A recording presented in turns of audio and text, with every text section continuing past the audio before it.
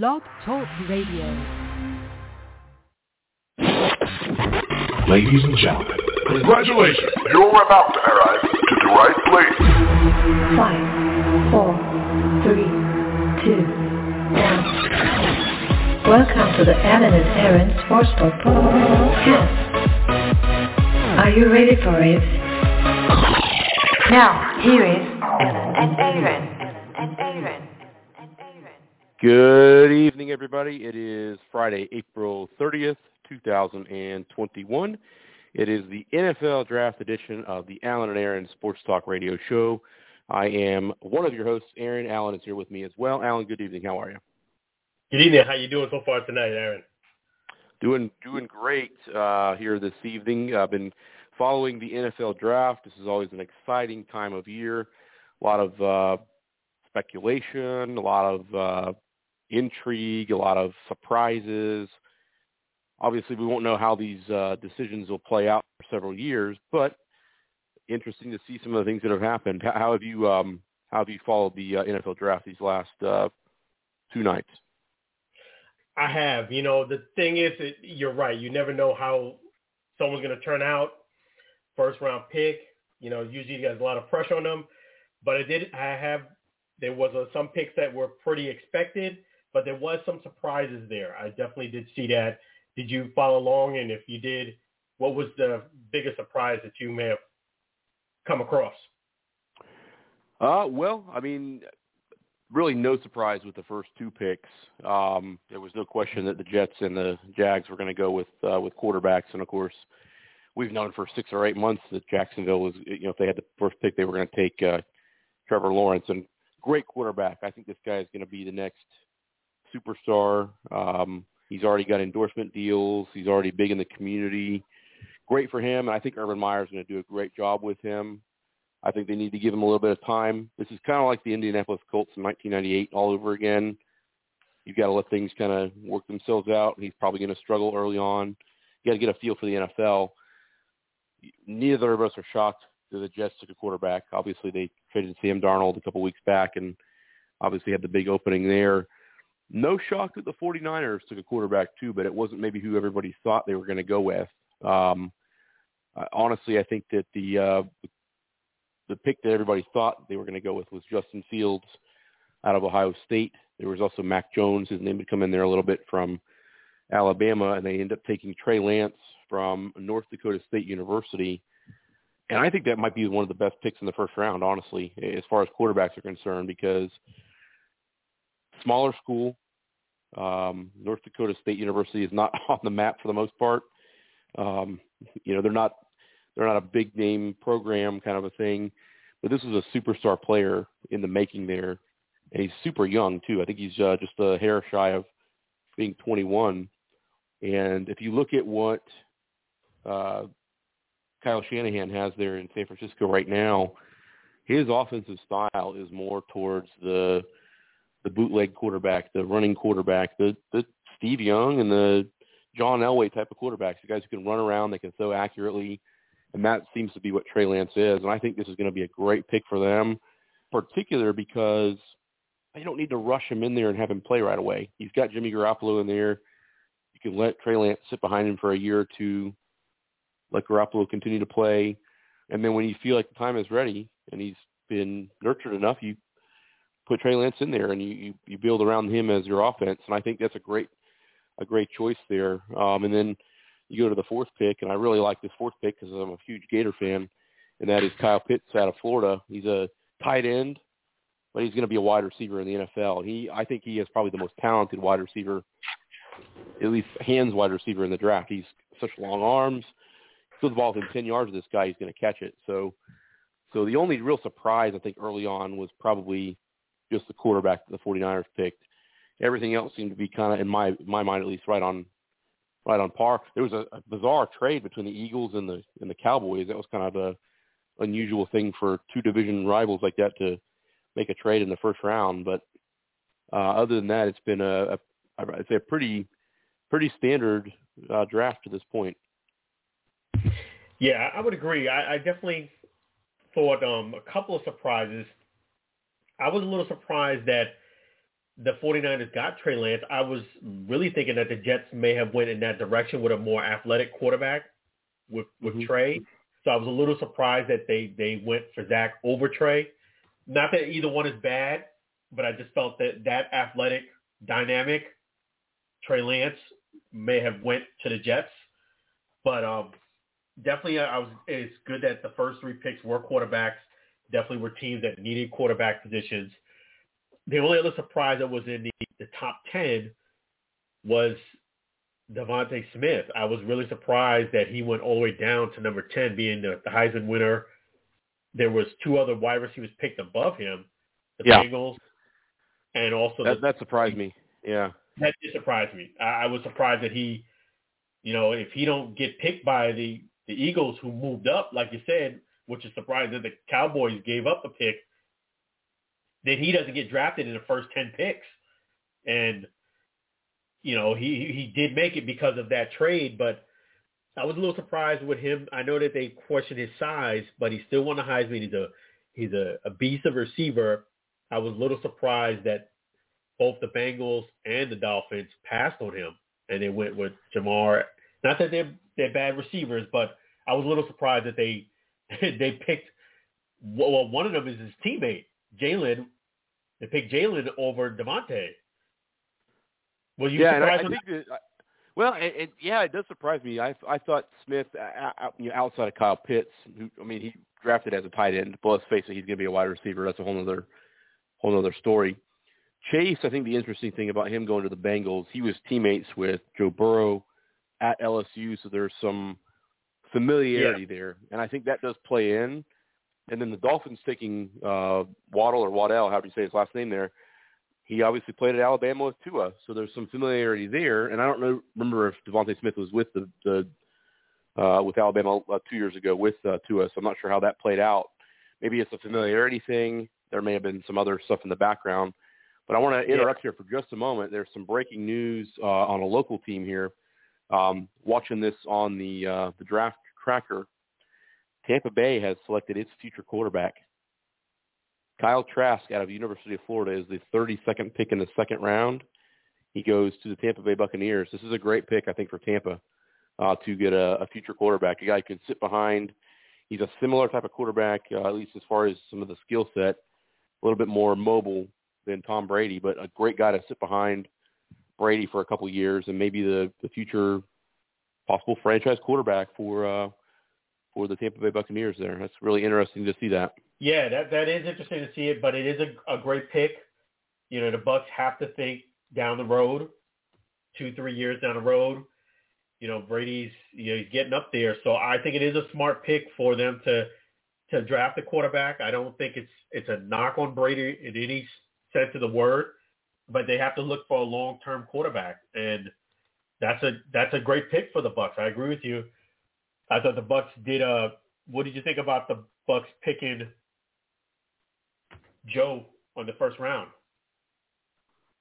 Well, you go for need sometimes, and sometimes you go for the best player out there. And, look, the Bucs, they're in a position trying to catch lightning in a bottle at this point, and that they did that in 2020, and they're going to try to do it again, I think, in 2021. That's just how it is. You've had a team that's, for 15 years really struggled just to get to the postseason.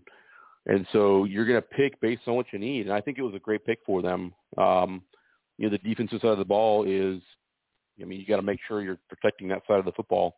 You can score 50 points in a game, and if you give it 51, you lose. So you got to make sure you're building on that side as well. And let's be honest here.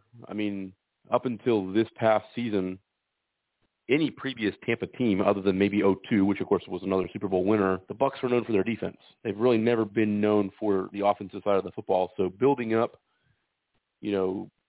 on that side of the football, and we go back to the Warren Sapp, Derek Brooks, Rondé Barber days, just having lived in Central Florida for my whole life. You want to start bringing players like that back in that are going to make that side of the football, pop again. And, how great their defense was in the late 90s and early 2000s, if they can get the defense back to a level of, that standard, you bring in a quarterback like Kyle Trask, and you have some of the offensive weapons that he's going to have in the future, sitting behind and learning from Tom Brady, this might not just be a 2 or 3 year venture the Bucs have. They may be a team that can really compete for 7, 8, 9, 10 years. Who knows? Yeah, I definitely think that's a great point. That I really love both of the picks that the Bucs made. Going with Joe and going with the quarterback class. It's just you got to think defensive wins championships, and the Bucs went with need more than the best player. And I like that draft pick. I think that when it comes to drafting, you have to look at that you need what you need first more than anything versus a great player that you can make him into something. I always feel as if you got to draft on need. What are your thoughts on that? Drafting on need or drafting the best player that's available? Well, I think it depends on what team you are. If you are Jacksonville, for instance, you're trying to put building block pieces in place. If you're a team that is more stacked, we won't use this past year's team. We'll go back to 2019 and before. New England, for instance, they seem to be able to just find guys randomly and turn them into highly talented players, Pro Bowl type of players. I think it depends on where you're at. So if you're rebuilding, obviously you've got to draft based on the needs, the holes that you have on your roster. It's all about philosophy, really, at this point. I mean, Green Bay is a good example of a team that typically in the past, maybe the last couple of years has been a little bit different, but typically they draft the best available player on the board. And then they find a way to fill that player in. And then if they don't work out for them, they end up trading them and going in a different direction. But for Tampa, this was, in my opinion, you get what you can, take the player that fits your team the best. And I think this was probably really what they needed to do and by them. And want to mention this too here today, since we're talking about the Bucs. This past week, Geno Hayes, he played for the Bucs back in, I believe, 2008. Spent several years in the NFL, bounced around to a couple different teams. Unfortunately, he had an illness that he didn't beat and passed away. So I want to send our condolences from the Alan and Aaron Sports Talk podcast to the family and friends of Geno Hayes. Yeah, it's definitely, Geno Hayes, some sad news that, that number 33, unfortunately, so at the age that he lived to, and want to send our prayers and condolences to his family, and definitely such a young guy, and definitely a great talent, and definitely we wish him and his family the best. Yes, so speaking of the NFL, I wanted to get your thoughts on a couple things. The Green Bay Packers, since you're a big Packer fan, they took Eric Stokes, cornerback from Georgia. What do you think about that pick? Draft the best player available. Now, I would argue that the Packers really needed to go a different direction, go for a wide receiver. There are still some pretty good receivers out there that they can grab in the 3rd, 4th, and 5th rounds. Again, you mentioned before, defense wins championships. This is a player out of the SEC. From Georgia, excellent defensive player. Sometimes those are the picks that may not be the sexy pick, so to speak, with an offensive player. It may not be the superstar, talent that's going to touch the football, many times per game. But this is a good pick for Green Bay, a solid pick. They've really been trying to build up that side of the football so they can maintain, a championship caliber football team. I tell you what, though, a lot of drama going on in Green Bay right now. We've been, and it's been building up. This is not something that just started in the last couple of days. This has probably been building up for almost a year now, if not more. I would say probably goes back about 2 years when Green Bay decided to move on from Mike McCarthy. There was a lot of talk about, well, what does Aaron Rodgers want to have as his next head coach? And, this is a franchise player. This is this generation's Brett Favre. And Brett Favre had a lot of say, I think, to some degree in the 90s with, who eventually replaced Mike Holmgren and kind of how things went from there. So a lot of this stems from a new coach, a coach that is really not that much older than Aaron Rodgers. Matt LaFleur is only about 2.5. I mean, this is like an older brother, younger brother situation from coach to quarterback. And so I kind of wonder if in the back of Aaron Rodgers' mind, even though he's had 2 great seasons, 20-6, I want to say, is the record that he's had in the 2 years. I may be off on those numbers. I think it's 26-6 rather in 2 years as the head coach, LaFleur at Green Bay. But they've come up short in the title game each of the last 2 years. And I just wonder how much of, did we make the right picks draft-wise? And I know Aaron Rodgers is annoyed with the Jordan Love pick last year. So really the tipping point really probably was last year's draft, last April's draft. No question in my mind. And so the stories started coming up yesterday about Aaron Rodgers wants out of Green Bay. We heard about the 49ers. There was a talk of a trade. There was talk that the third pick might go to Green Bay. Then there's talk about Denver being involved. There's also talk about the Raiders wanting to jump in. I don't think anything's imminent at this point. I'll give you my opinion in a couple different areas of this, though. He has every right to ask for a trade. I don't think there's any question. I mean, this guy, he's been in the league for 15 years. So he has every right to request a trade. If it's going to happen, it's not going to happen until after June 1st because right now he has a $38.4 million cap hit. If he's traded after June 1st, he's a $21.6 million cap hit, something in that range. So Green Bay would be stupid to trade him now with that big of a cap hit in the salary cap. Part of me says, look, this guy is a legend. He's a future Hall of Famer. He is one of the best quarterbacks of his era.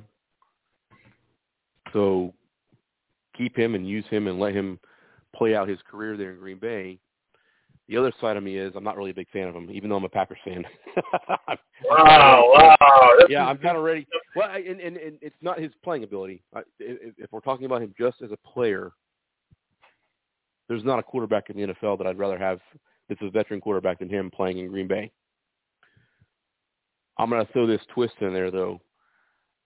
He seems to attract a lot of drama, whether it's on the field or off the field or kind of a mixture of the two.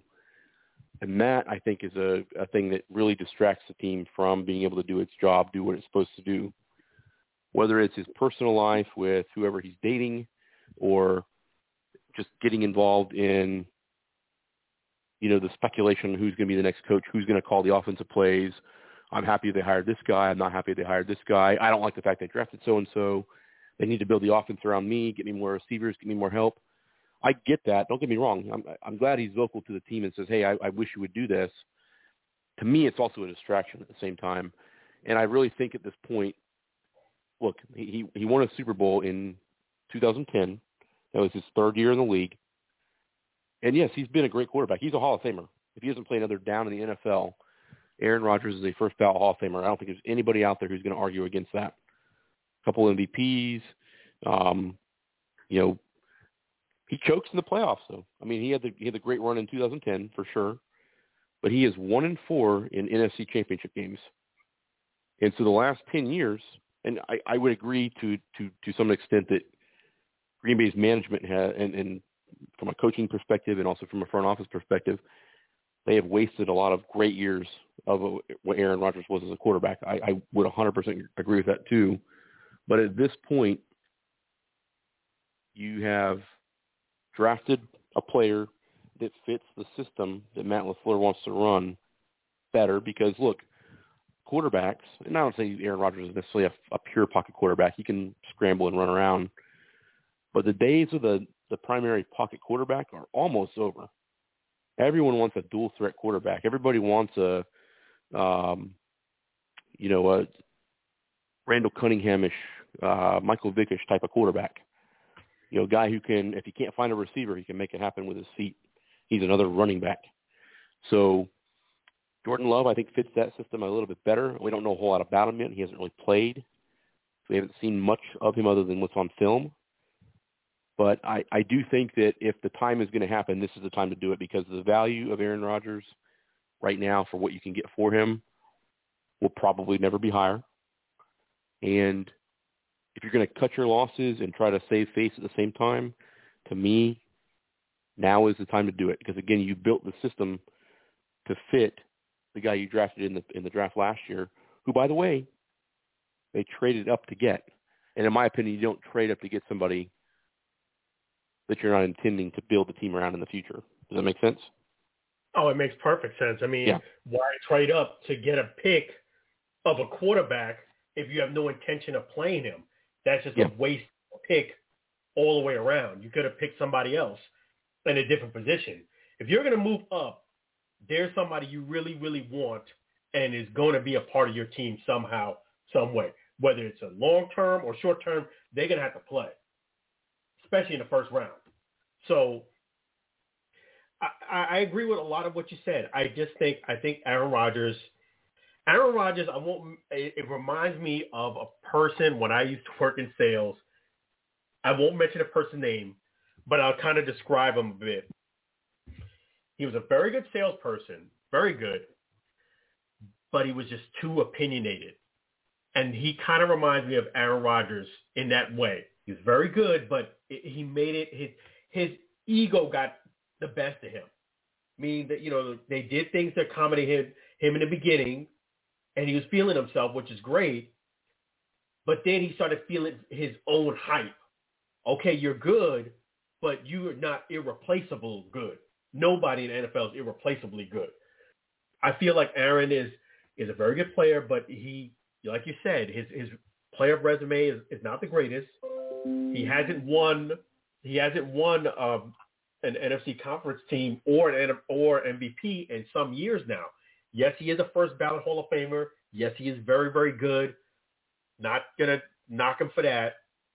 But the NFL and sports is what have you done for me lately? And if you look at the Bucs, go ahead. Yeah, I was going to say, I'm saying I agree with you. It's what have you done for me lately? 10 years ago doesn't matter at this point. That's way in the past. Good to have on your resume, but it means very little because people tend to forget. They want to know what you did for us last season or the season before and what you're going to do for me this next season and the season after, not what you did 10 or 12 years ago. Absolutely. And that's where I see Aaron. Like, yes, your resume is great, but recently, have you won anything recently? Yes, he got the MVP, which is recent, but when the team really needed you, what did you do in the NFC conference against the Bucs? You were forcing the ball to Adams. You were forcing it to him, even when he was covered. And then you were forcing it so much to your number one receiver, you had a chance to get either first down or at least move the ball, maybe get a score by running. But you were looking so hard and forcing it to him, you didn't look at another option. And quarterbacks have to make the best decision. I know it's instant, but you had some yards in front of you. Now, I think I agree with a lot of what you said. If the Green Bay Packers, I know they're adamantly saying, we're not going to trade him, but I think if Aaron Rodgers keeps singing the tune that he wants to be traded, he's going to get traded. That's just how it goes. If he doesn't want to play for your team, it's hard for you to have him as your quarterback. That's just, he's the leader of your team, and he's telling you don't want to play. You don't want to be the leader. It's hard for you to put him as the leader of your team. So if he wants to trade, he's going to get traded. And you're right. His value to get traded is going to be the highest because I think the Packers are nicely telling Aaron, we're trying to move in another direction, but you played so great last year that you made it hard for us to move you. But they kind of do want to play Jordan. I think they want to plug him in. They're not going to say it, but I do think they want to give him some type of, some type of play. It's going to be second year in the league, and you're going to be on the bench, not going to get any work if Aaron is there. And, usually when you have a new coach, you get a new quarterback. It's not, it's maybe not the way it's kind of you want it to go, but that's usually how it goes in the NFL. New coach usually wants his own quarterback. And the thing about it is I just think my instinct is telling me that Aaron Rodgers is probably going to be done with playing with Green Bay. I don't think he's going to retire. I know he's been saying that, but I don't think he's going to retire. I think he's going to play for another team if the situation is right. And the part of this is this team, quarterbacks want to go to another team. I think it's Tom Brady, because Tom Brady, he kind of set the precedent that I can leave from one team, go to another, and get a ring. So my gut feeling is telling me that Aaron Rodgers is going to be done in the Packers. What do you think? Yeah, I agree. I think that, what Green Bay, I think, was saying last night and into today is we're not trading him right now. And I think, and I don't know how long they've known about this. I would say they've probably known about it for a while. They're trying to control, in my opinion at least, they're trying to control the public relations side of this. I mean, this is a popular player. This is essentially, to a degree, it's not exactly the same, but there's some similarities to what Brett Favre had happen to him in 2008. He retired. He kind of felt like he was forced into retirement. He wasn't really ready, wasn't honest with himself, which was probably the fault of his own, and some of the Packers' fault too, for not really giving him the opportunity to make a decision. Here's what I think is going to happen.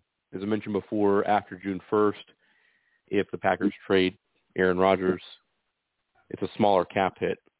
There are two teams, and I'm looking at the draft tracker right now just to see if anything else has changed. There are two teams that still need a quarterback that make perfect sense to me. The Denver Broncos, certainly, again, it's going to be kind of similar to what's going on in Tampa. You're trying to catch, and what happened with Peyton Manning almost 10 years ago. You're trying to catch lightning in a bottle. You're trying to win a Super Bowl in the next year or two or three. So Denver makes sense. And any quarterback of any value that has any amount of talent, especially the kind of talent Aaron Rodgers has, is always going to be attractive to John Gruden. And the Raiders, yes, I think that they have a great quarterbacking car right now. But, again, if you have an opportunity to get a guy like Aaron Rodgers to come play in Las Vegas, more power to you. So I think both of those situations that are good. I really think, honestly, out of those two, Denver would probably be the more attractive situation because they've got some of the other pieces kind of in place where they could be a contender probably in 1 to 2 years. Mm-hmm. But they also just picked up Teddy Bridgewater. So what do you do with Teddy Bridgewater if you bring in Aaron Rodgers? So then you got to start looking at the Raiders. And, you bring him in, and then you maybe trade Carr, get a mid-round pick for him for next year, kind of see where it goes from there. And then if you're Green Bay, you've got everything set. You've got the dramas out the door. Yes, it's going to be a huge thing for the media coming in there watching how the Packers play in training camp and preseason and as the year begins, because it's going to be, hey, this is the first time in X amount of years that the Packers haven't had Aaron Rodgers on their roster. But I feel like it's time for that to happen, and I think that's what's going to happen here. I'd be very shocked if they are able to reconcile the situation that's gone on these last year or so there in Green Bay. Yeah, I agree. I think it's going to be very tough to reconcile. If they do throw a Hail Mary, and Aaron Rodgers is good with those Hail Marys, great with that, and they do reconcile the situation, I don't think it's going to be a very good playing situation for both Aaron Rodgers and the Packers.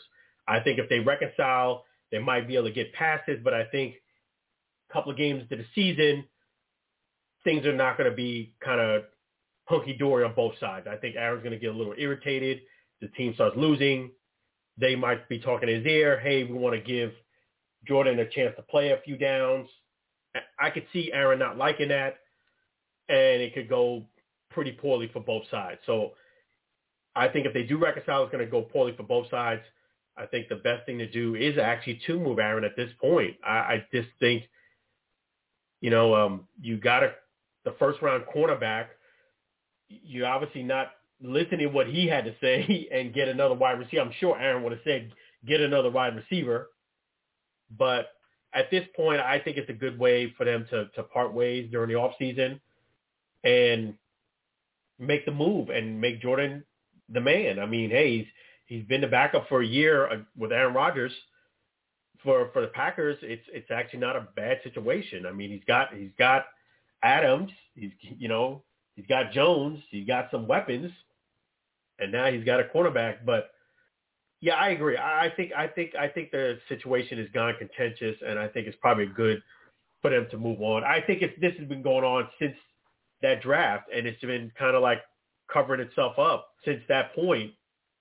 And I think Aaron was very professional. He showed them, hey, I can still do it, and got the MVP. But I think that just bought him more time more than anything. I think it's a good time for them to move on. I think it's probably the best thing to do for both sides. 100% agree on that here. Yeah. So my question to you is, who's to blame on that one? I think it's a back and forth. I think it's a little bit of both. On one hand, I mean, look, here's the reality and the facts of what happened. Late in the 2019 season, I believe was it 19 or 18?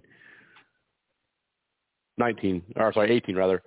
Green Bay decided after almost 15 years to move on from Mike McCarthy.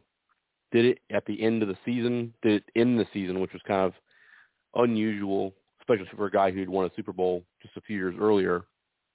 But things were really ugly in Green Bay. No question about that. It was a really disastrous season. They lost games they should have won, blew leads they should have held on to. Change needed to be made. That might have been the point where they should have said, hey, maybe we should consider moving on from Aaron Rodgers. So they bring in another head coach, a guy who'd been an offensive coordinator in Tennessee with the Titans. And he probably wasn't the overwhelmingly favorite to pick, but Green Bay always does that. They don't pick guys that are necessarily the top guy who you thought was going to be the next pick to be head coach. So to kind of sum it up here, I would say there's a little blame on both sides. I think that you bring in a coach, you mentioned this before, he's going to pick his quarterback. He's going to find the guy who's going to fit his team. And look, Matt LaFleur is no dummy. He wants to keep his job for as long as he can. The guy's about 40, 41 years old. You know, he wants to be there for a good 8 to 10 years. Well, let's be honest and realistic here. Aaron Rodgers isn't going to play that long. So you've got to start thinking about, if I'm an offensive coach, quarterback's the most important position on the side of the field that I coach. Got to have a long-term fit. So they draft Jordan Love. So I would say from that perspective, it's a little bit of Matt LaFleur and management's fault. But the drama being built up to where it's at now, Aaron Rodgers should have come out back in January, right after the Packers lost in the NFC title game, and said, look, I appreciate everything the city has done for me and this franchise and being a part of the history and the culture of Green Bay football. It's unlike any other place, not just in the NFL, but in sports. I've been there. There's just something about Green Bay that is different than any place I've ever been. I've been to Tampa, been to Atlanta, I've been to Miami, I've been to Jacksonville. I've been all over the place for NFL. There's just nothing like Green Bay. So he should have said back then, hey, look, I appreciate it. I feel like it's time for me to move on, finish my career out somewhere else, rather than drag it out and wait until right before the draft. So that side of things, I would say it's a 60-40 game. 60% of it, I think, is Aaron Rodgers and the drama he's created here. The other 40% is the unintended consequences of, hey, we got a new coach. We drafted a quarterback that fits his system better. That's how I look at it. Yeah, I agree. I think Aaron got his feelings hurt a little too much on that, and he took it way personal. And you're right. It's something that Aaron is, you know, when you're a public figure like Aaron and you make statements that things are not going good right before the draft and you know it's the draft, you're making a statement to the Packers. You know, you're contributing to the drama. You know the timing with you throwing this in the engine right when you're about to have the draft. So it's a sticking point, and I think it's probably best he move on. And I have to say, you're right. I agree with you. I think Aaron does contribute to a lot of the drama. It's kind of like he's fallen into that Brett Favre thing where that's who he took over was Brett Favre, and he saw that drama that happened. I think he maybe caught some of that learning too, that learning curve. But he does fit for the drama, and he might say, "Oh, what I don't like the drama. Well, you kind of do. You make statements, and the way you answer questions, yeah, you open up doors for this drama. So, well, he likes to be the center of attention. Yeah. I think that's really what this is about. Yeah. Let's look at his personality for a moment here. High-profile dating life. He dated Danica Patrick for a while. He dated, I think, Olivia Wilde for a little while. He has hosted Jeopardy. And I'm not faulting him for these things. I'm just saying he's in the spotlight. And I really, honestly, I think a lot of what happened yesterday is that big ego. And let's face it, his ego and Brett Favre's ego are almost on par right now at this point. Yeah, oh, yeah. They do not like not being in the spotlight. And look, Brett Favre retires in 2008. We think he's, ridden away on the horse into the sunset. And 3 or 4 months later, as training camp is breaking, hey, I told you guys I retired. I didn't really want to retire. He tried to force a trade. Everybody remembers this, at least from the Central Florida area. He tried to force a trade to the Bucs. And, man, what that would have been with Brett Favre playing for John Gruden, that would have been a really interesting year or two possibly there. So in the event, he doesn't get traded to the Bucs. He gets traded to the Jets. Probably the worst thing that ever happened in his career. Now, he was able to rebound. He, quote-unquote, retired again and then came back and played for the Vikings for the final 2 years of his career. But Brett Favre, again, didn't want to not be in the spotlight. And he seems like he's still in the spotlight now. He's, still talks a lot and, he's allowed to do that. But, it's one of those things I think for Aaron Rodgers. You look at, again, some of the personal stuff. He's got the Jeopardy stuff. He's in these commercials for car insurance all the time. He likes to talk. He likes to be a center of attention. I'm not saying there's anything wrong with that, but the byproduct of it is sometimes it becomes a distraction. That's why I think the Packers need to say, hey, cut our losses, thank him for his 15 years with our team. Let's go on to the next guy who I think has a chance to be a really good quarterback too.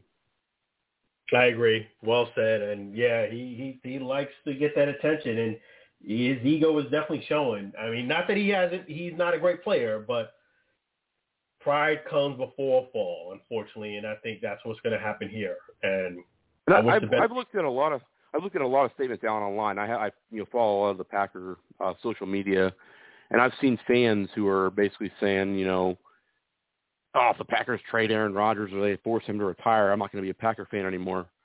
I get it. It sucks when you have a player of that caliber that you don't have anymore for whatever reason. He retires, you force him to retire, or he forces your team to trade him.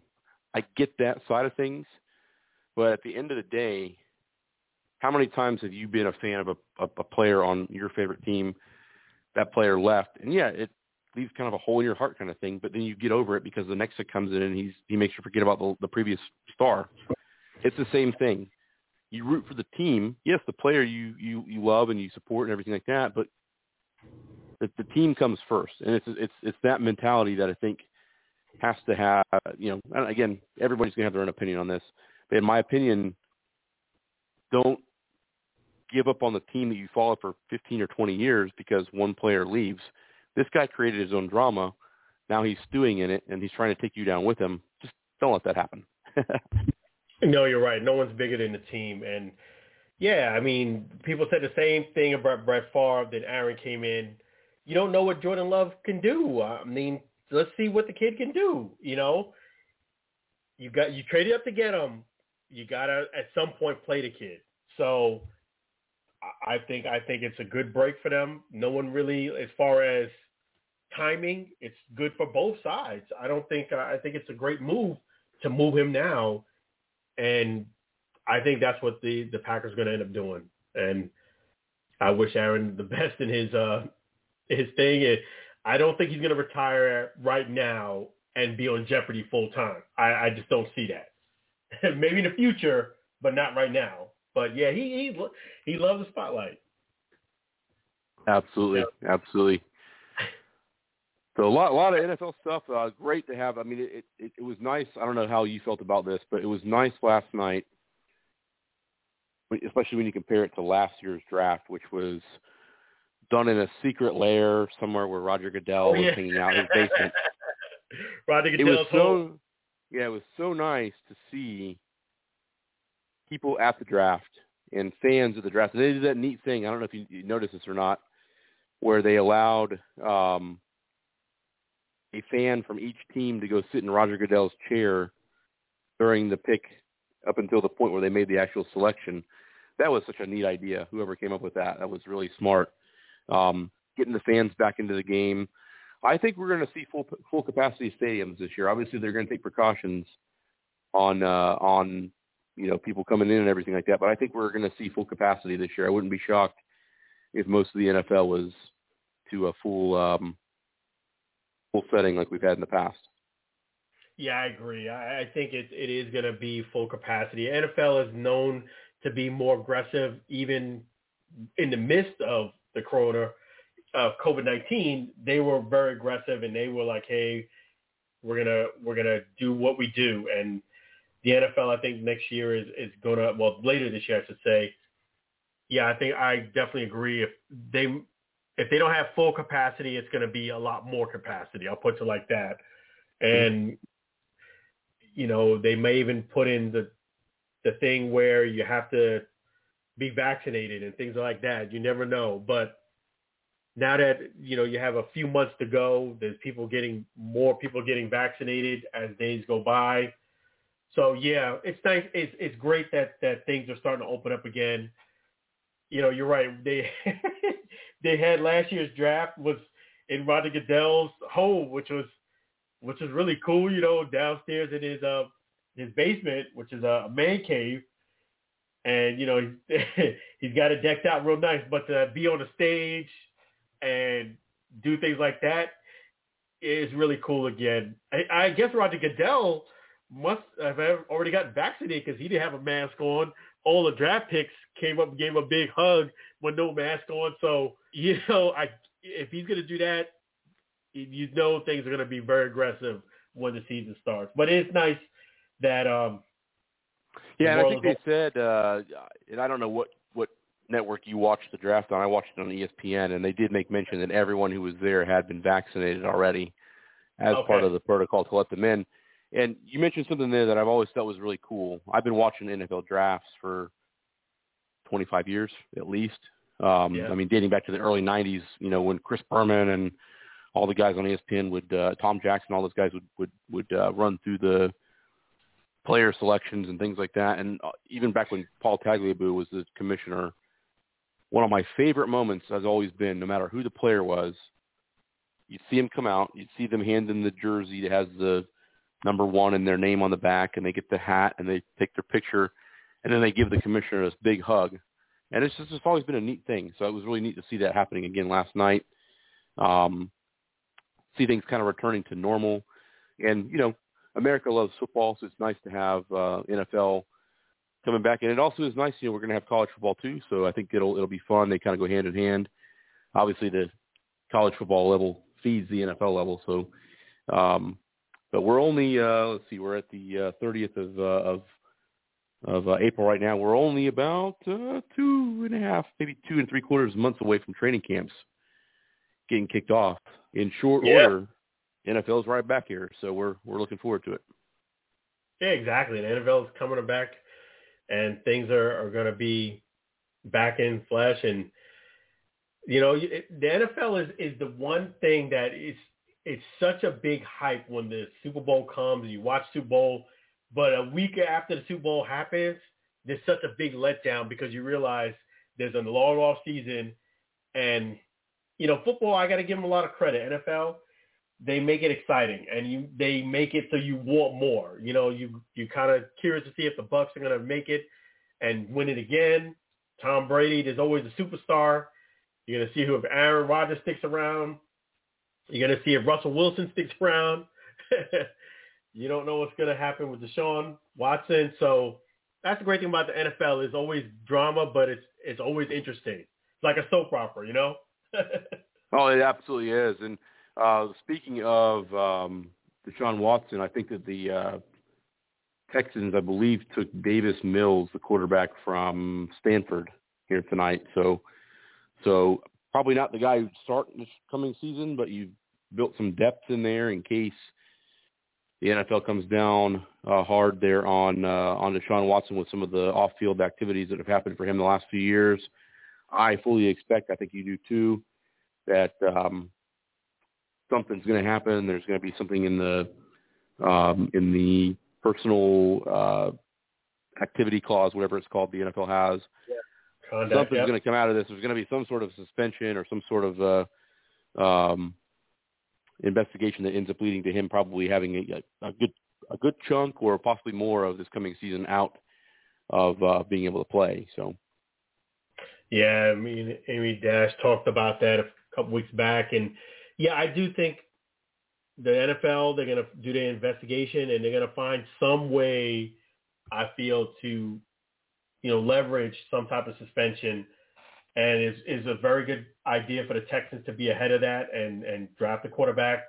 You don't know how that thing is going to play itself out, and not in all cases, I would say get a quarterback depending on your team, but I like the teams that did get the quarterbacks.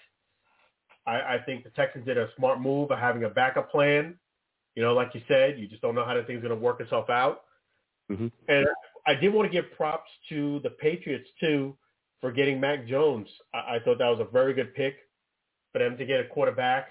I mean, they do have Cam Newton, but you do want to have somebody in place for the future. And it's good for the, a guy to come in and learn from a system and put him out there. I mean, I think that might have been the Mac Jones may not be the most talented, off the charts, athletic quarterback that was taken in the first round. But I think as far as probably the most perfect fit because of the similarities between what Bill Belichick and what Nick Saban do, respectively, for Alabama and New England.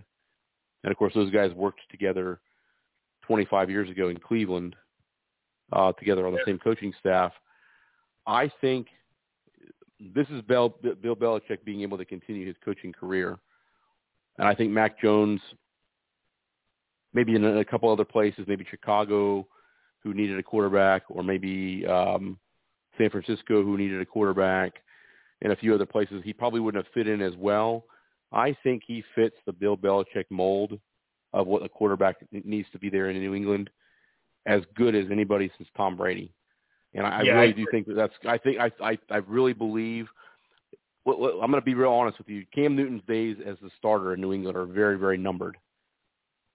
And it takes a couple of – I wouldn't be shocked if he struggled in the first couple of games of the season and they say, hey, Mac Jones is the guy now. We're going to put him in there. Wow. Wouldn't shock me at all. I'm calling it right now. I'm going to say by – and again, it's going to hinge on whether Cam Newton plays well or not. If he plays like he did most of this past season, I don't see him getting past week 3 or 4. I think Mac Jones will be right in there.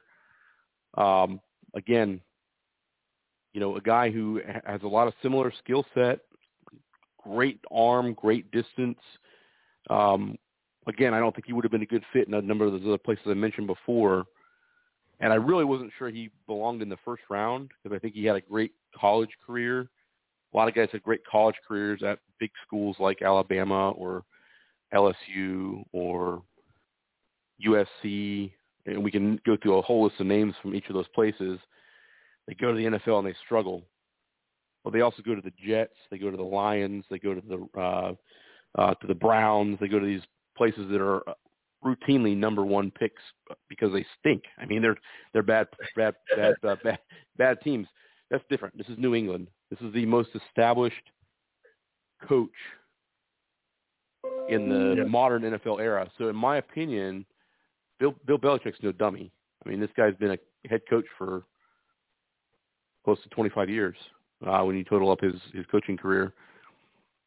This is a great fit, and unless something happens physically or mentally too, I think Mac Jones is a perfect fit. I don't think the only guy that I think they could have drafted, in my opinion, it would have been also a similar type of fit would have been Kyle Trask. He went to Tampa, of course, at the end of the second round. But Mac Jones is going to be a perfect fit, and I think the Patriots are going to get some really good things out of him going into 2021 and beyond. No, you're absolutely right. That's why I want to give the Patriots a lot of credit for that pick. It was a really solid, great pick for the future, Mac Jones. And when you play for a team like Alabama, where you got great coaches, you have a great support system, you're on a big stage, you kind of want to go to another team that has that, because you don't want to go to a team where you have dysfunction in the front office. It's kind of like, okay, I went from a system that you had coaches, you had people that were ahead of me, former players that gave me advice. You're always getting insight from someone who knows a lot. And you go to a team where, like you said, a bottom of the barrel type team where you have dysfunction and people are kind of treating you like you're a college student that, you come and go. They don't really get to talk to you. It kind of messes with your head. I think that's a great move for the Patriots to get a guy like Mac Jones from his pedigree, coming from Alabama. I think it's a great fit. And like you said, with the coaches, I think it's going to be a very, very good move for him. And I think the Patriots did themselves justice. I agree with you too. I think Cam Newton he's going to have to pass. I mean, you can run in the NFL, but you can't. This is where I think you come into trouble. You're right. A lot of quarterbacks, the dual threat is what people want. But I think in the NFL, you have to be able to throw first, run second. Not run first, throw second. You see what I'm saying? Mm-hmm. Like, yep. You can't be just running, and then throw when needed. It's the opposite. You got to throw to set up the run, like Lamar Jackson. Lamar Jackson is a very good passer. You know, he doesn't just run out there all day long. You got to be able to pass first, run second, 60-40. And that's what it's got to be. And I just think that was a great pick for the Patriots. And I think the pressure is going to be pretty high on Cam now. You didn't play so great last year. The team didn't make the playoffs. And now you're going to come back where you got a first-round draft pick right there behind you. He's going to be high, and if he doesn't execute, I agree with you. After 3 or 4 games, they might give him a shot. Yeah. Yeah. I think it's going to be that way. And just to kind of piggyback off what you said there, the thing that gives me confidence in Mac Jones isn't necessarily his playing ability, because again, how you play in college doesn't always necessarily translate over to how you play in the NFL. It sometimes is a skill set thing. Sometimes it's a system thing. This is not taking anything away from the Patriots and what they do, but this is a good fit because the dynamic and the skill set that Mac Jones has fits the type of quarterback that Bill Belichick's used for the last 20 years. To look at the opposite side of that, and you mentioned bottom of the barrel and guys that were very talented. I'll name a couple quarterbacks off here that, had they been handled better, might have been stars in the NFL. Jamarcus Russell, number 1 pick out of LSU in, I believe, 2007, won a national title, goes to the Raiders. The Raiders, up until these last couple of years, are changing coaches every year. When Al Davis was still around, this guy looked at me wrong, I'm going to fire him. So they were changing coaches and coordinators and all that kind of stuff all the time. You can't be a quarterback, learn all these systems, and continuously change them and expect to have any good results on the field. I'll use that same example in Cleveland, and we can name off 3 or 4 quarterbacks that went to Cleveland number 1 overall or in the first round that didn't have the success you would have thought they would have had. Tim Couch way back in '99, obviously Johnny Manziel. There's a whole other list of guys you could probably name for them, and it didn't work out because, again, he didn't have that consistency of body of work that you'd had. Now, I will say this. I think that it's probably not going to happen in 2021. We're probably looking at 22 or 23 at the earliest. I think that, and I'm going to call it right now here on the show tonight, Trevor Lawrence is the next Peyton Manning. I think he's the next superstar quarterback, the next dynamic franchise quarterback. And I think as long as he can be patient and not walk away too soon, I think Urban Meyer, because of his his body of work and everything he's done in the last 5 jobs that he's had as a college coach, again, if he's patient and is willing to work through some of the imperfections and some of the tribulations they're going to go through in Jacksonville these next couple of years, I think that they can really be a really good team if they get the right pieces put around him as a quarterback. I see this being the Indianapolis Colts of the late 90s, early 2000s all over again.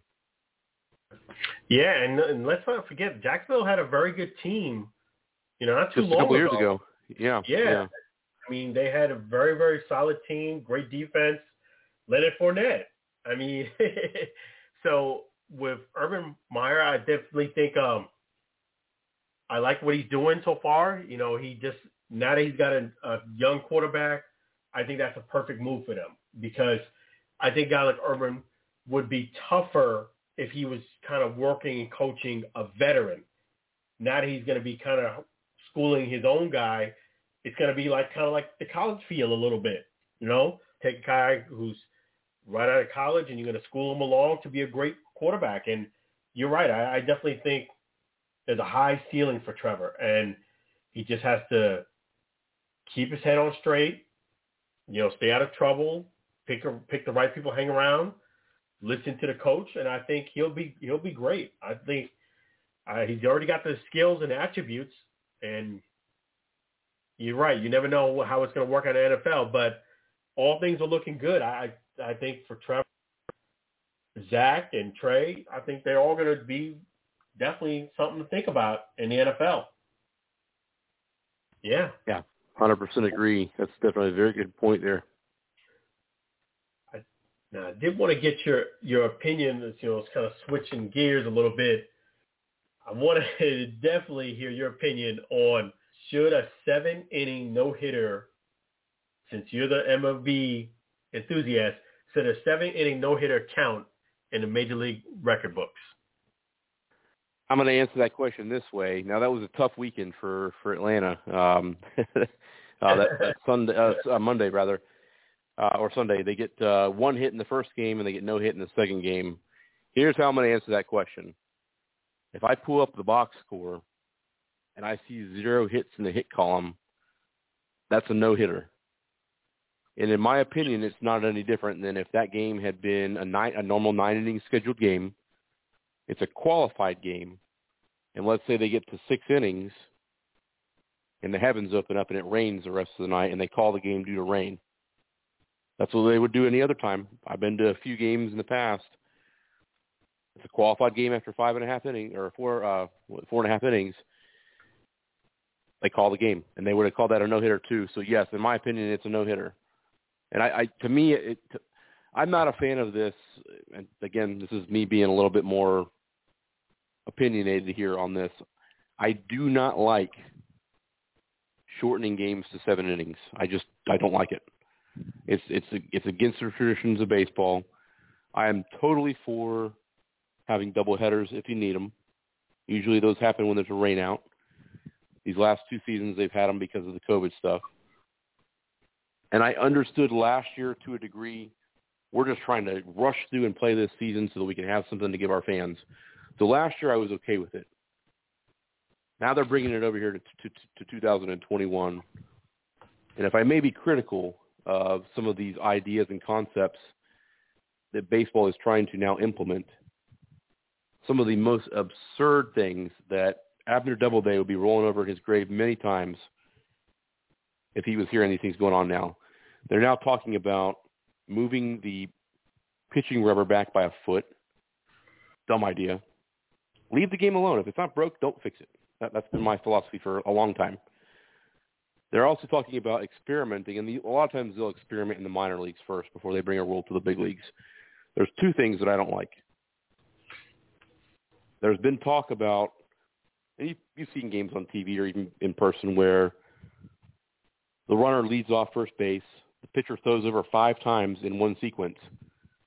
Guy's safe every time. There's been talk about limiting that to 3 throwovers, and if you throw over more than 3 times or 3 times, then you automatically give the runner the next base. I just wow.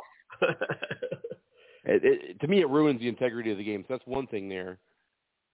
I agreed with this last year again because of the trying to rush through playing a 60-game schedule, trying to get a season in, trying not to delay things any further than they were with the putting the runner at second base in extra innings.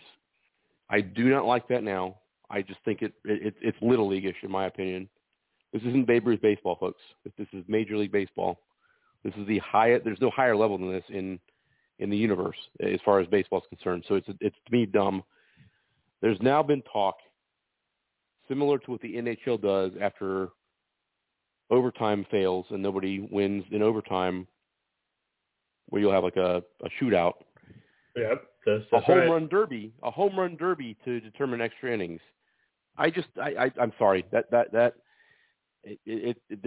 integrity of the game that I grew up with has drastically changed in the last 7 or 8 years. A lot of it has to do with replay.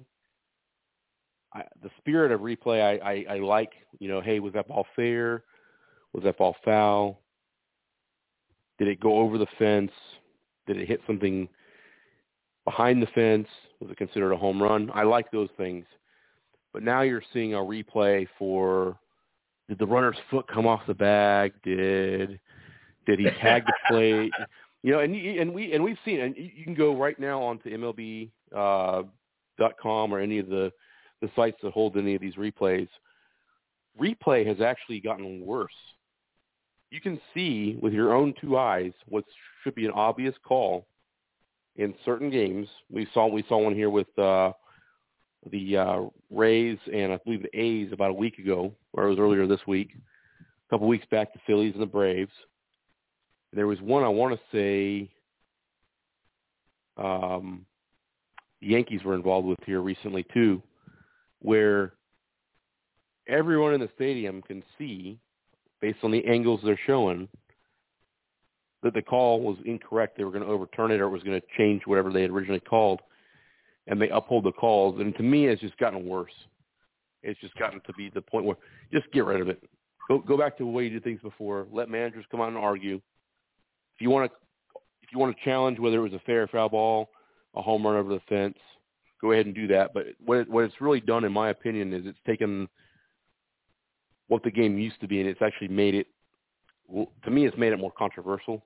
And at that point, I think you have to step back and say, are we really making the game better, or are we making it worse? And when you see a call that's so blatantly obvious not get overturned, the people who are kind of on the fence watching it are going to say, this is dumb. Why am I going to watch this anymore? So that's just me on my soapbox here today saying, hey, leave the integrity of the game the way it was. It's really starting to hurt the some of the traditions within the game. Yeah, I agree with a lot of what you said. I definitely think that the 7th inning, if a game is going to count in the standings and you have a game that the rule is 7 innings prior to the first pitch, to me, if a person throws a no-hitter, that is a no-hitter. 7 or 9 innings. I think that guy got robbed of a no-hitter. Because if he lost the game, it would have counted a loss in the column. All the other stats would have counted. So before pitch 1, if you don't get a base hit, you don't get a base hit. 7 innings, it's a no-hitter in my book. I think Major League Baseball got that rule wrong. They should give that guy a no-hitter. I 100% correct. and I think I get what Major League Baseball is trying to do. They're trying to speed the game up. I get it, and I agree with them in a lot of retrospect. Like, okay, you don't have to step out of the batter's box 15 times after every single pitch. I agree with it. Like, sometimes they used to frustrate me, and I love baseball. A guy has to take forever. It's kind of like in golf where a guy takes forever to hit the ball. Like, all right, man, come on, let's go. Let's move this along, Same thing in baseball. It's like, okay, you don't have to step out after every single pitch, man. And I get it. And then the 5 or 6 throws, yeah, sometimes it did get annoying. But I agree with instant replay to a degree, though. I do think it's, especially in the ballparks, having it along the fair foul lines, like you said, and home runs. because it's hard to see from 350 feet away, or it's 375 in a gap, if somebody reached over to catch the ball. And every stadium is different. You know, you have a yellow line. Some places you don't have it, where it would be a home run, where it won't be a home run. So it gets confusing. So I agree with that. You know, where instant replay should be used on fair foul balls and home runs. I do think on safe or out, to a certain degree, that should be used too. But I just think baseball is coming up with so many rules that it's getting too complicated. Quite frankly, it's like you're coming up with so many. It's like becoming too corporate. Basically, is the way I look at it. Now, the only thing I would say is I know that you love the arguing. I'm not a big fan of somebody getting in my face and arguing. Like in baseball, I like that. Like even pre-COVID, that's just saliva. It's just not sanitary. Somebody spitting in your mouth. You know, it's just, you catch a cold, you catch something from them, a flu or something. It don't have to be corona, but you don't have to get right in front of someone's face and saying curse word after curse word to get your point across. I've never seen someone overturn a call because someone argued or picked up a base. So to me, it was like a mute point. But I just think it's getting too complicated. The one thing that I do think Major League Baseball is starting to get, one of the players said this, and forgive me for slipping my mind during the week, that, which I've been telling you a long time, baseball needs to let some of the emotion go. Meaning, if you hit a home run against Kershaw, and it's you know what I mean, and you pump your fist or you flip your bat, to me, you shouldn't be given a green light to retaliate because the guy celebrated. One of the players said, hey, if you don't want him celebrating, strike him out the next time. That's what you need to do. You don't want somebody celebrating, get him out. That's it. You know, I think baseball needs more raw emotion. You hit a home run against Mariano Rivera, you should pump your fist. I mean, you don't get that every day. This is high-level competition. I think baseball needs more of that, more showing of emotion. Stop throwing the batters because he flipped the bat. Okay, you didn't like him flipping the bat, strike him out the next time. That's what you got to do. Don't throw that same pitch. I think baseball needs more of that and less rules. And plus, some of the rules that they're making, a lot of them are not really good rules. I mean, you can't throw over 3 times and then, the guy advances. That's a pretty stiff penalty if a guy forgets he's thrown over the 3 times. And I did want to bring up one thing. The guy did step off the base, that hidden trick book. I saw on Instagram where the guy faked to throw it back to the pitcher and he switched bags. He switched foot, but he did come off the bag a little bit. So I agree with that. I agree with instant replay and stuff like that. I just think Major League Baseball got things backwards. They need to bring the emotion in, let some of that throwing the batters out of the game a bit, and cut down on some of the rules, or at least make the rules better. Don't make it too corporate. Yeah, it has become that way a lot, and I think that a lot of that has to do. Here's the thing: a lot of these rules are. I'm sorry, we have a call on the line. Let me bring him on. Hey, how you doing? Yo, I'm here. Hey, how you been, Lou? All right. Nice to hear from you. I know I had time, so I thought I'd come in. Lou, how surprised are you at the Jets pick last night? Not surprised at all. I mean, this was expected all along, and we got what we wanted. Now we're just hoping we can keep up with it. Yeah, I mean, definitely. I mean, they got a good solid quarterback. It actually worked out pretty good for the Jets, being that they did trade Sam Darnold. They got a very good quarterback. Did you agree with the pick? I do. Okay, so you would have rather had Zach over Trey? Yes, I would. Oh, that's interesting. That's what we've been looking for, and I'm glad we got it. Now just hope we can keep it. Yeah, I mean, you got a new coach. I mean, what can we expect from the Jets this coming up season, you think now? That remains to be seen. You know, we need help on defense an awful lot, so that's what we have to work on most of all. And, of course, we also need a good safety as well. Yeah, so they do need some pieces, but it's looking up. I mean, I think the Jets, you know, I don't think their record was as bad as it was last year. Like, I think they played better than their record showed. Yeah, I mean, because they did hang in there for a lot of games, but they just couldn't hold on to it. Yeah, they definitely need help on the defensive side. Was there any other picks that surprised you? Well, I think we did trade in a pick. We're supposed to get the 23rd pick, and we moved up a bit, so that one did surprise me a little bit. I think we got number 17 or 18. It was supposed to be lower than the second pick, so that was a little surprise when we were able to trade up.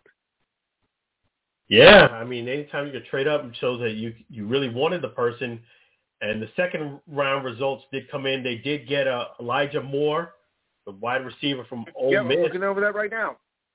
So, you know, what do you think about them getting a wide receiver in the second round? That we need. We need that too, a wide receiver. Of course, I think it was better than the first round, but I'll take it. Yeah, I mean, now he's got at least a target to throw to, so that's pretty good. Yeah. Zach Wilson. Yeah. I'll give him a target.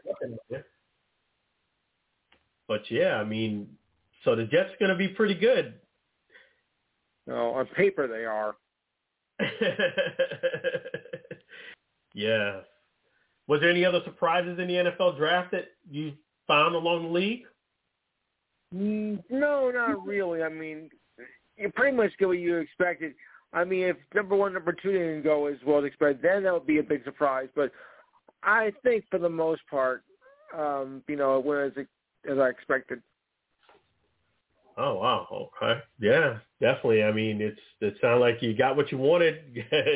That's always a good thing. Yeah, so I'm hoping to. So are they going to make the playoffs this year, or you think that's too soon to call? No, I think it's a little bit too soon, but you can't do much worse than we had last year. I mean, I think it's going to be, you know, like 8-8. At least it'll be better than last year, but just don't expect a playoff run right now. That's asking too much. Okay, so maybe not playoff run, but 8-8, maybe 50% from the field. That's pretty good. That's a big improvement. Almost anything is a bigger improvement than last year. That's for sure. But, hey, you got to start I thought somewhere. we were going to see a 1-15 season again. Ugh. Yeah, so definitely. And I wanted to ask you, is that what you're going to be discussing tomorrow on your show? The NFL draft? You know okay. it. However, before I cannot devote the entire show to the draft. That I cannot do. Okay. Sorry. So what else are you going to talk about then? Well, we got the Derby tomorrow, of course. So that's another big thing. I'll take predictions on that. We'll also have monthly look at the standings, NHL and NBA. Of course, I want to get thoughts on who's on the outside looking in on the playoffs. We'll do NBA. We'll do NHL this week and NBA next week. And I got a few other stories involved. So if you got a chance, you know, you can always call in from 5 to 7. 5 to 7, that's right. And I have the number here. It's 5 to 7 Eastern Standard Time Zone, Saturdays. Yes. And the phone number I have is 512-543-4662. Again, that's 512-543-4662. Yes. Yeah, so definitely that's going to be great that you'll be doing the show and talking more about the draft and a lot more. So definitely that's great, 5 to 7 Eastern Standard Time Zone. That's correct. Anything else you wanted to let our listeners know? Well, right now, our baseball teams can use a little bit of help because the Yankees, even though they won tonight, they're still 2 games below 500. But I'm not too worried about that because I've seen what slow starts before, and they usually find a way to bounce back. Yeah, that's right. The Yankees do find a way to bounce back, and they have been playing a lot better since since they was at the bottom of the AL East, they have been actually turning things around, and the bat's starting to heat up a bit. So I think the Yankees are going to be just fine. Oh, I'm sure they will eventually. But even though the Mets are like hanging there, their division is still pathetic. Yeah. So the Mets are still doing their thing. Not great. Yeah. But yeah, so it's definitely the Yankees are hanging in there. It's always a good thing. Was there any other questions you had for Lou, Aaron? No, Lou, I just I thought I'd ask you this since you do follow the NFL. Were you surprised that the 49ers took Trey Lance over Justin Fields?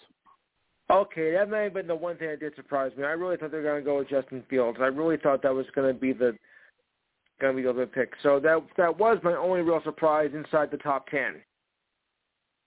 Yeah. Oh, that brought up another question. Were you surprised that the Heisman winner, Devontae Smith, went to number 10, the number 10 pick? Well, no. I mean, because, most of the Heisman picks, even though they do well, you know how they turn to be. So it really didn't surprise me much at all. There was one pick though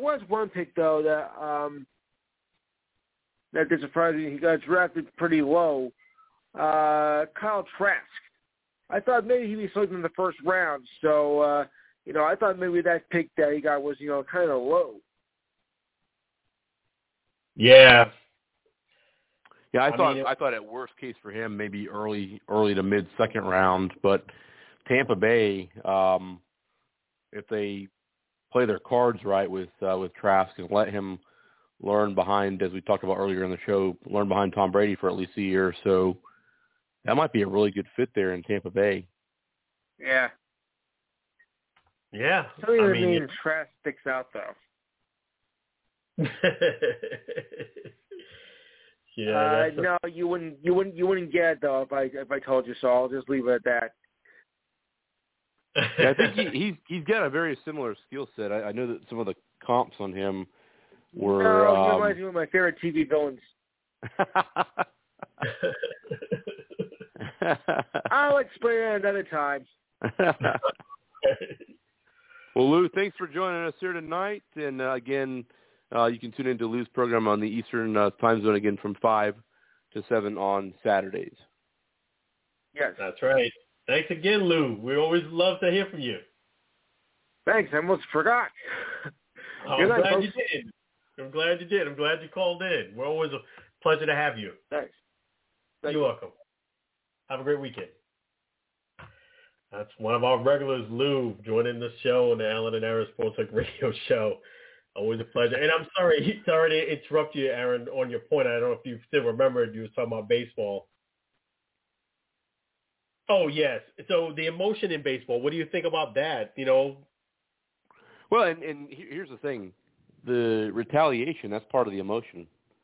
A guy, old school, I'm a big fan of old school baseball, so I'll go back and if a guy flips his bat and it's kind of done behind the scenes where it's not a show-up moment, I have no problem with that at all. It's when you do it and you're almost showing up the pitcher. If you show up the pitcher, and here's what I've always said, I'll be sitting on the couch watching the game. Doesn't matter if it's my team or if I'm just watching the game of the week.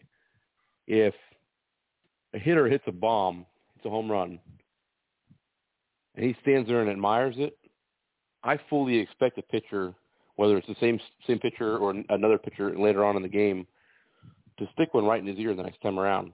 Come up and in, hit him in the back, hit him in the leg. That's just the way the game has always been played. You don't do that. Those are some of the unwritten rules, if you will. So that's part of the emotion too. That's the emotional response, if you will. And I think that's good for the game. I think it makes the game interesting. Sometimes drama is a good thing, and I don't think there's anything wrong with that in this case. So, you look at some of the recent bench clearing brawls. My favorite one from about 2 or 3 years ago stems back from, I believe, the 2017 postseason, when Toronto and Texas were playing each other. And I forget who the other players were, but the main person in this was Jose Bautista. Jose Bautista is probably one of the most known players to launch a home run, stand there, stare at it, toss his bat, do all these different, celebrating things, which there's nothing wrong with, until you cross the line where it's showing up the other player. So you fast forward to, I believe it was 2018, and anybody who wants to YouTube this, it's a great moment, because I'm not a big fan of Jose Bautista. I kind of think he's a showboat a little bit of a hot dog. Yeah. Odor, the second baseman, I believe it was, for the Rangers, there was a play where I believe the shortstop was thrown to second. Odor and Bautista collide, and they kind of have some words for each other, and Odor knocks him just straight in the jaw, and it was a great moment, because that's part of the game, and brawls are sometimes part of the game, and sometimes, and this is just to be honest with how the game is played, sometimes those are the things that turn a team around. A lot of times a team that's struggling mends better and meshes well together after a brawl like that happens, because everybody's got each other's back, and sometimes it turns the team around. It turns a cold team hot, gets the team playing the way it's supposed to again. So that's the other side of the emotion part of it. I get where a guy hits a home run, pitcher shouldn't be all, angry about it at the batter. He should be angry at himself for giving up the home run. I get that. But again, the showboating moments, that's where I'm fully expecting, and anybody who watches the game to any great length should expect a ball up and in the next time that guy comes up to the plate, or at least somebody else on that team is going to get something. So that's just my perspective. Yeah, I just think it's just a bit too much with baseball. Like, you got to let some of that stuff go. Like, okay, guy flip a bat or whatever. You just got to shrug it off, I think, and just get the guy out next time. I just think it's too touchy with baseball. Too many unwritten rules. Show some more emotion, raw emotion, where it's not – I'm not talking about – there's overkill. There's always overkill. You have in any sport, there's overkill with the celebrations. But I just think where you could see a guy is really excited that he just hit a home run, pumps his fist or what have you, you got to let some of that stuff go. I think that's good for baseball. Sometimes showing emotion is a good thing. Yes, you get paid a lot of money, but it shows you like a kid when you hit a home run, because we had Darryl Strawberry on here, and he even said that he might really want to hit a home run, but it doesn't always work out that way. Guys getting paid just like you're getting paid millions to hit a home run. You're facing a guy who's getting paid millions to strike you out. So exactly, yep, it's a great thing, and I hope baseball gets stuff together. And I love baseball, and I did want to mention a couple things about golf. We have the PGA Valspar tournament right here, not too far from us too. I know a couple of people, mutual friends that we have, are definitely have attended it. But, you just wanted to let you know there is almost a $7 million. It's amazing you can win $6,900,000 to the guy who wins, even in this COVID-19. That's pretty impressive, man. Just by winning one tournament. But Keegan Bradley's at the top, and also Sam Burns is tied with him. So you got plenty of golf still to go. And yeah, you got Zach Johnson is in the mix, so it's still a lot to be seen. But I just wanted to update our listening audience on the standings on that. And I did want to talk a couple things about boxing. You got a fight tomorrow. I know a lot of people want to get my prediction on that. Ruiz against Areola. I got Ruiz winning that fight. I think he's in good shape. He's working with Canelo. He's learning, and he's working hard from that loss that he had against Deontay Wilder, where I'm sorry. Yeah, he where he's learning from the loss that he had against Anthony Joshua. I'm sorry. And I think Reed's going to win this fight. So predict him to win it tomorrow. And also, I did want to give my input on the Mayweather versus Logan Paul fight that's coming up in early June, June 6th. A few people, that was a big topic this week about whether it's bad for boxing and things of that nature. And it's a joke, it's a circus, a sideshow. And I wanted to give my opinion on that. I see both sides. I definitely, from Mayweather's point of view, I really don't know why he would take this fight. Yes, it is an exhibition. Yes, you're getting paid to fight. So I get that. But it is a knock on his legacy, I think, because you're fighting a brother who's not even the more popular and the better brother. You're fighting a guy who's lost one fight, and that's his record, 0-1. And I just don't see Logan Paul being very competitive in this fight. I just think that Mayweather is just gonna show his skill, do what he does, and it's going to be very tough for Logan Paul to get a shot in. And I think this fight's going to be hard for it to too. I think people who are good boxing fans really have no interest, and I don't think MMA fans have an interest in this fight either. So I think it's going to be a tough sell for Floyd, but I wish him luck on that one. I got Mayweather winning that fight pretty easily, and much to the dismay of people who want to see Mayweather lose, he won't even be counted as a loss too, since it is an exhibition. So I just think I don't think it's a stain on boxing, because real boxing fans, they won't lose viewership because of it. But I think somebody who really is curious would watch it. But I don't think I'm curious on Mayweather why he would, number one, come out of retirement to fight Logan Paul. And I would love to ask him why Logan Paul of all fighters.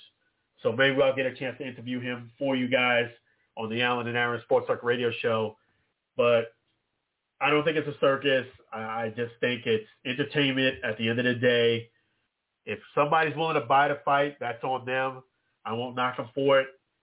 But I got Mayweather winning that fight. And that's my thoughts on boxing for this week. I did want to also say to Xander Zayas, congratulations on your win, and thank you for retweeting my tweet. Xander was one of the boxers that was on the press conference that I got a chance to ask some questions. I congratulated all the winners the day after the fight, and he saw the tweet, and I didn't even tag him in the tweet, but he did see it, and he liked it, and he retweeted it. So congratulations, Xander, and thank you for retweeting my tweets. We definitely appreciate it here on the Alan and Aaron Sports Talk Radio Show. Definitely appreciate it. And we got some great guests that we're working on getting on the show. We don't want to kind of spill the beans on that yet, but we're going to keep working hard to get some guests on here like we've had it earlier this month. For all you guys, we're working hard. Is there any thoughts that you had also, Aaron? No, I just think that obviously next week when we're back, we'll have more of a recap of the overall grades on each team for the draft. Going into the second month of Major League Baseball season, probably see some big things happening there too. Kind of getting an idea on what direction teams are going in, teams that are going up, teams that are going down, teams that are kind of surprising here early in the year. And then we get the NHL and NBA playoffs just around the corner. So stay tuned. There's going to be a lot of good stuff to talk about here over these next several weeks. Absolutely. Stay tuned to the Alan and Aaron Sports Talk Radio Show. We really appreciate you guys listening. We just appreciate the fans. We appreciate the support. Appreciate Lou, everybody that's connected to the Alan and Aaron Sports Talk Radio Show, Top Ranked Boxing. And we definitely look forward to hearing you guys from you next Friday, 9:30 p.m. Eastern Standard Time Zone. Aaron will be here. I'll be here, and we're looking forward to giving you guys a great show like always. Yeah, we'll be here definitely again for everyone. And again, If you didn't get to hear the entirety of our show tonight, you joined us late, you can, of course, pick us up here again, or any episode for that matter, on iHeartRadio, and I believe on iTunes as well. And, of course, we usually post our links to our shows on our Facebook page. So thank you, everyone, for joining in tonight. Again, for Alan, this is Aaron signing off here this evening. Have a great weekend, everybody.